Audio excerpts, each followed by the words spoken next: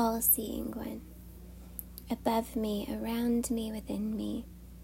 Be my seeing as I read these sacred words. Look down upon me, look out from within me, look all around me. See through my eyes, hear through my ears, feel through my heart. Touch me where I need to be touched. And when my heart is touched, give me the grace to lay down this holy book and ask significant questions. Why has my heart been touched? How am I to be changed through this touch? All-seeing one, I need to change. I need to look a little more like you. May these sacred words change and transform me. Then I can meet you face to face without dying, because I've finally died enough. To die is to be healed a little more each death, until that final death when I'll be healed forever. It will be a healing that will last. Your words are healing, although they bring about my death. O eye of God, look not away. March 11th. Numbers chapter 15 verse 17 through chapter 16 verse 40. Then the Lord said to Moses, "Give the following instructions to the people of Israel. When you arrive in the land where I am taking you, and you eat the crops that grow there, you must set aside some as a sacred offering to the Lord. Present a cake from the first of the flour you grind, and set it aside as a sacred offering, as you do with the first grain from the threshing floor. Throughout the generations to come, you are to present a sacred offering to the Lord each year from the first of your ground flour. But suppose you unintentionally fail to carry out all these commands that the Lord has given you through Moses. And suppose your descendants in the future fail to do everything the Lord has commanded through Moses. If the mistake was made unintentionally and the community was unaware of it, the whole community must present a young bull for a burnt offering as a pleasing aroma to the Lord. It must be offered along with its prescribed grain offering and liquid offering, and with one male goat for a sin offering. With it the priest will purify the whole community of Israel, making them right with the Lord, and they will be forgiven, for it was an unintentional sin. And they will have corrected it with their offerings to the Lord, the special gift and the sin offering. The whole community of Israel will be forgiven, including the foreigners living among you, for all the people were involved in the sin. If one individual commits an unintentional sin, the guilty person must bring a 1-year-old female goat for a sin offering. The priest will sacrifice it to purify the guilty person before the Lord, and that person will be forgiven. These same instructions apply both to native-born Israelites and the foreigners living among you. But those who brazenly violate the Lord's will, whether native-born Israelites or foreigners, have blasphemed the Lord, and they must be cut off from the community, since they have treated the Lord's word with contempt and deliberately disobeyed his command. They must be completely cut off and suffer the punishment for their guilt. One day, while the people of Israel were in the wilderness, they discovered a man gathering wood on the Sabbath day. The people who found him doing this took him before Moses, Aaron, and the rest of the community. They held him in custody because they did not know what to do with him. Then the Lord said to Moses, "The man must be put to death. The whole community must stone him outside the camp." So the whole community took the man outside the camp and stoned him to death, just as the Lord had commanded Moses. Then the Lord said to Moses, "Give the following instructions to the people of Israel. Throughout the generations to come, you must make tassels for the hems of your clothing and attach them with a blue cord. When you see the tassels, you will remember and obey all the commands of the Lord instead of following your own desires and defiling yourselves as you are prone to do. The tassels will help you remember that you must obey all of my commands and be holy to your God. I am the Lord your God, who brought you out of the land of Egypt, that I might be your God. I am the Lord your God. One day, Korah, son of Azar, a descendant of Kohath, son of Levi, conspired with Dathan and Abiram, the sons of Eliab, and On, son of Peleth, from the tribe of Reuben. They incited a rebellion against Moses, along with 250 other leaders of the community, all prominent members of the assembly. They united against Moses and Aaron and said, "You have gone too far. The whole community of Israel has been set apart by the Lord, and he is with all of us. What right do you have to act as though you are greater than the rest of the Lord's people?" When Moses heard what they were saying, he fell face down on the ground. Then he said to Korah and his followers, "Tomorrow morning the Lord will show us who belongs to him and who is holy. The Lord will allow only those whom he selects to enter into his own presence. Korah, you and your followers must prepare your incense burners. Light fires in them tomorrow and burn incense before the Lord. Then we will see whom the Lord chooses as his Holy One. You Levites are the ones who have gone too far." Then Moses spoke again to Korah. "Now listen, you Levites. Does it seem insignificant to you that the God of Israel has chosen you from among all the community of Israel to be near him, so you can serve him in the Lord's tabernacle and stand before the people to minister to them? Korah, he has already given this special ministry to you and your fellow Levites. Are you now demanding the priesthood as well? The Lord is the one you and your followers are really revolting against. For who is Aaron that you are complaining about him?" Then Moses summoned Dathan and Abiram and the sons of Eliab, but they replied, "We refuse to come before you. Isn't it enough that you brought us out of Egypt, a land flowing with milk and honey, to kill us here in the wilderness? And now you treat us like your subjects. What's more, you haven't brought us into another land flowing with milk and honey. You haven't given us a new homeland with fields and vineyards. Are you trying to fool these men? We will not come." Then Moses became very angry and said to the Lord, "Do not accept their grain offerings. I have not taken so much as a donkey from them, and I have never hurt a single one of them." And Moses said to Korah, "You and all your followers must come here tomorrow and present yourselves before the Lord. Aaron also be here.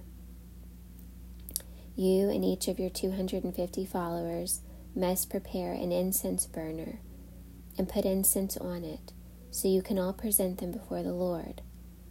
Aaron will also bring his incense burner." So each of these men prepared an incense burner, lit the fire, and placed incense on it. Then they all stood at the entrance of the tabernacle with Moses and Aaron. Meanwhile, Korah had stirred up the entire community against Moses and Aaron, and they all gathered at the tabernacle entrance. Then the glorious presence of the Lord appeared to the whole community. And the Lord said to Moses and Aaron, "Get away from all these people so that I may instantly destroy them." But Moses and Aaron fell face down on the ground. "Oh God," they pleaded, "you are the God who gives breath to all creatures. Must you be angry with all the people when only one man sins?" And the Lord said to Moses, "Then tell all the people to get away from the tents of Korah, Dathan, and Abiram." So Moses got up and rushed over to the tents of Dathan and Abiram, followed by the elders of Israel. "Quick," he told the people, "get away from the tents of these wicked men, and don't touch anything that belongs to them. If you do, you will be destroyed for their sins."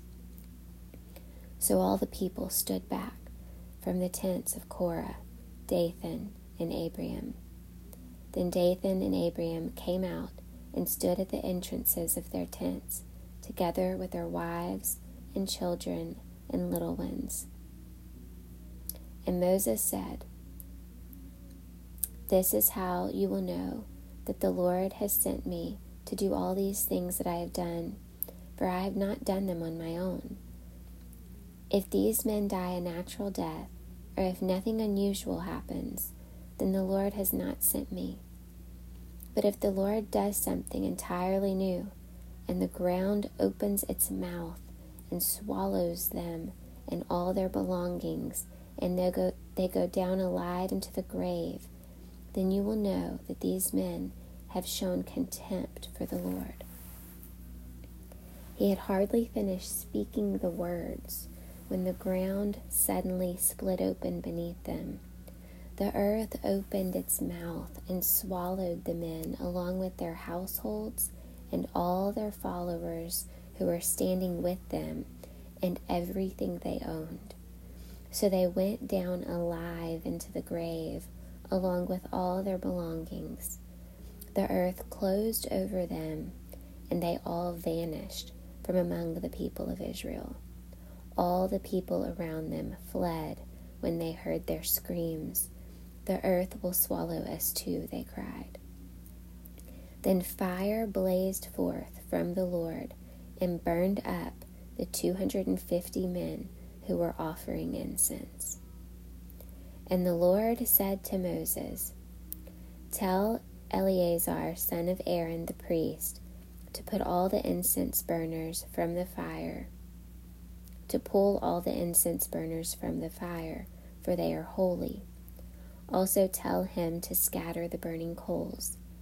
Take the incense burners of these men who have sinned at the cost of their lives, and hammer the metal into a thin sheet to overlay the altar.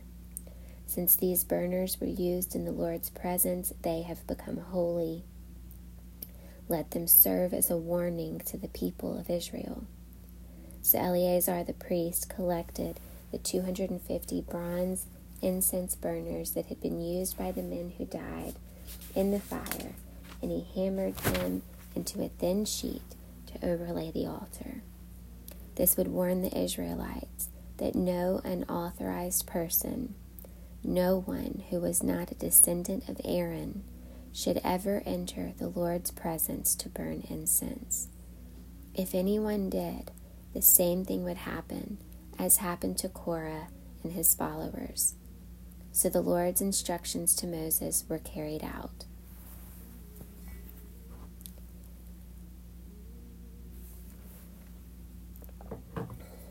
Mark chapter 15, verses 1 through 47. Very early in the morning, the leading priest, the elders, and the teachers of religious law, the entire high council, met to discuss their next step. They bound Jesus, led him away, and took him to Pilate, the Roman governor. Pilate asked Jesus, "Are you the king of the Jews?" Jesus replied, "You have said it." Then the leading priest kept accusing him of many crimes, and Pilate asked him, "Aren't you going to answer them? What about all these charges they are bringing against you?" But Jesus said nothing, much to Pilate's surprise. Now it was the governor's custom each year during the Passover celebration to release one prisoner, anyone the people requested. One of the prisoners at that time was Barabbas, a revolutionary who had committed murder in an uprising. The crowd went to Pilate and asked him to release a prisoner as usual. "Would you like me to release to you this King of the Jews?" Pilate asked, for he realized by now that the leading priest had arrested Jesus out of envy. But at this point, the leading priest stirred up the crowd to demand the release of Barabbas instead of Jesus. Pilate asked them, "Then what should I do with this man you call the King of the Jews?" They shouted back, "Crucify him." "Why?" Pilate demanded. "What crime has he committed?" But the mob roared even louder, "Crucify him." So to pacify the crowd, Pilate released Barabbas to them. He ordered Jesus flogged with a lead-tipped whip, then turned him over to the Roman soldiers to be crucified. The soldiers took Jesus into the courtyard of the governor's headquarters, called the Praetorium, and called out the entire regiment. They dressed him in a purple robe, and they wove thorn branches into a crown and put it on his head. Then they saluted him and taunted, "Hail, King of the Jews!" And they struck him on the head with a reed, stick, spit on him, and dropped to their knees in mock worship. When they were finally tired of mocking him, they took off the purple robe and put his own clothes on him again. Then they led him away to be crucified. A passerby named Simon from Cyrene was coming in from the countryside just then, and the soldiers forced him to carry Jesus' cross. Simon was the father of Alexander and Rufus. And they brought Jesus to a place called Golgotha, which means place of the skull. They offered him wine drugged with myrrh, but he refused it. Then the soldiers nailed him to the cross. They divided his clothes and threw dice to decide who would get each piece. It was 9 o'clock in the morning when they crucified him. A sign announced the charge against him. It read, "The King of the Jews." The 2 revolutionaries were crucified with him, one on his right and one on his left. The people passing by shouted abuse, shaking their heads in mockery. "Ha, look at you now," they yelled at him. "You said you were going to destroy the temple and rebuild it in 3 days. Well, then save yourself and come down from the cross." The leading priest and the teachers of religious law also mocked Jesus. "He saved others," they scoffed, "but he can't save himself. Let this Messiah, this King of Israel, come down from the cross so we can see it and believe him." Even the men who were crucified with Jesus ridiculed him. At noon, darkness fell across the whole land until 3 o'clock. Then at 3 o'clock, Jesus called out with a loud voice, "Eloi, Eloi, lema sabachthani," which means, my God, why have you abandoned me?" Some of the bystanders misunderstood and thought he was calling for the prophet Elijah. One of them ran and filled a sponge with sour wine, holding it up to him with a reed stick so he could drink. "Wait," he said. "Let's see whether Elijah comes to take him down." Then Jesus uttered another loud cry and breathed his last, and the curtained sanctuary of the temple was torn in two from top to bottom. When the Roman officer who stood facing him saw how he had died, he exclaimed, "This man truly was the Son of God."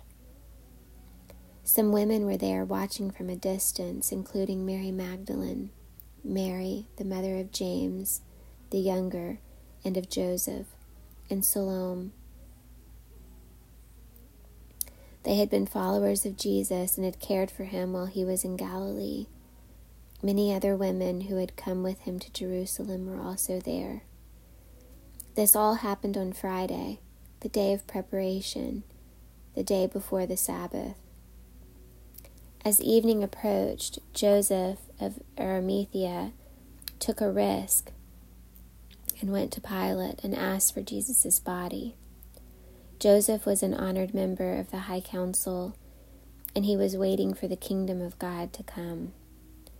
Pilate couldn't believe that Jesus was already dead, so he called for the Roman officer and asked if he had died yet. The officer confirmed that Jesus was dead, so Pilate told Joseph he could have the body.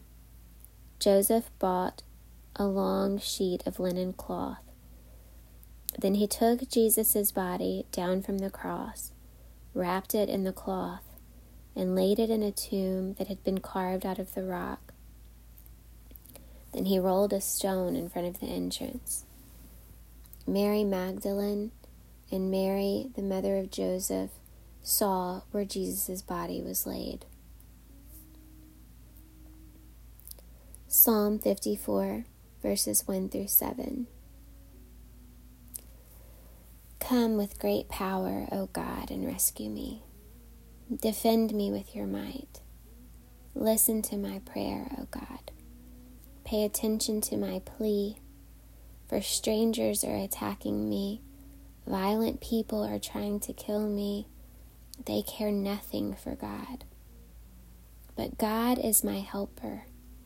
The Lord keeps me alive. May the evil plans of my enemies be turned against them. Do as you promised and put an end to them.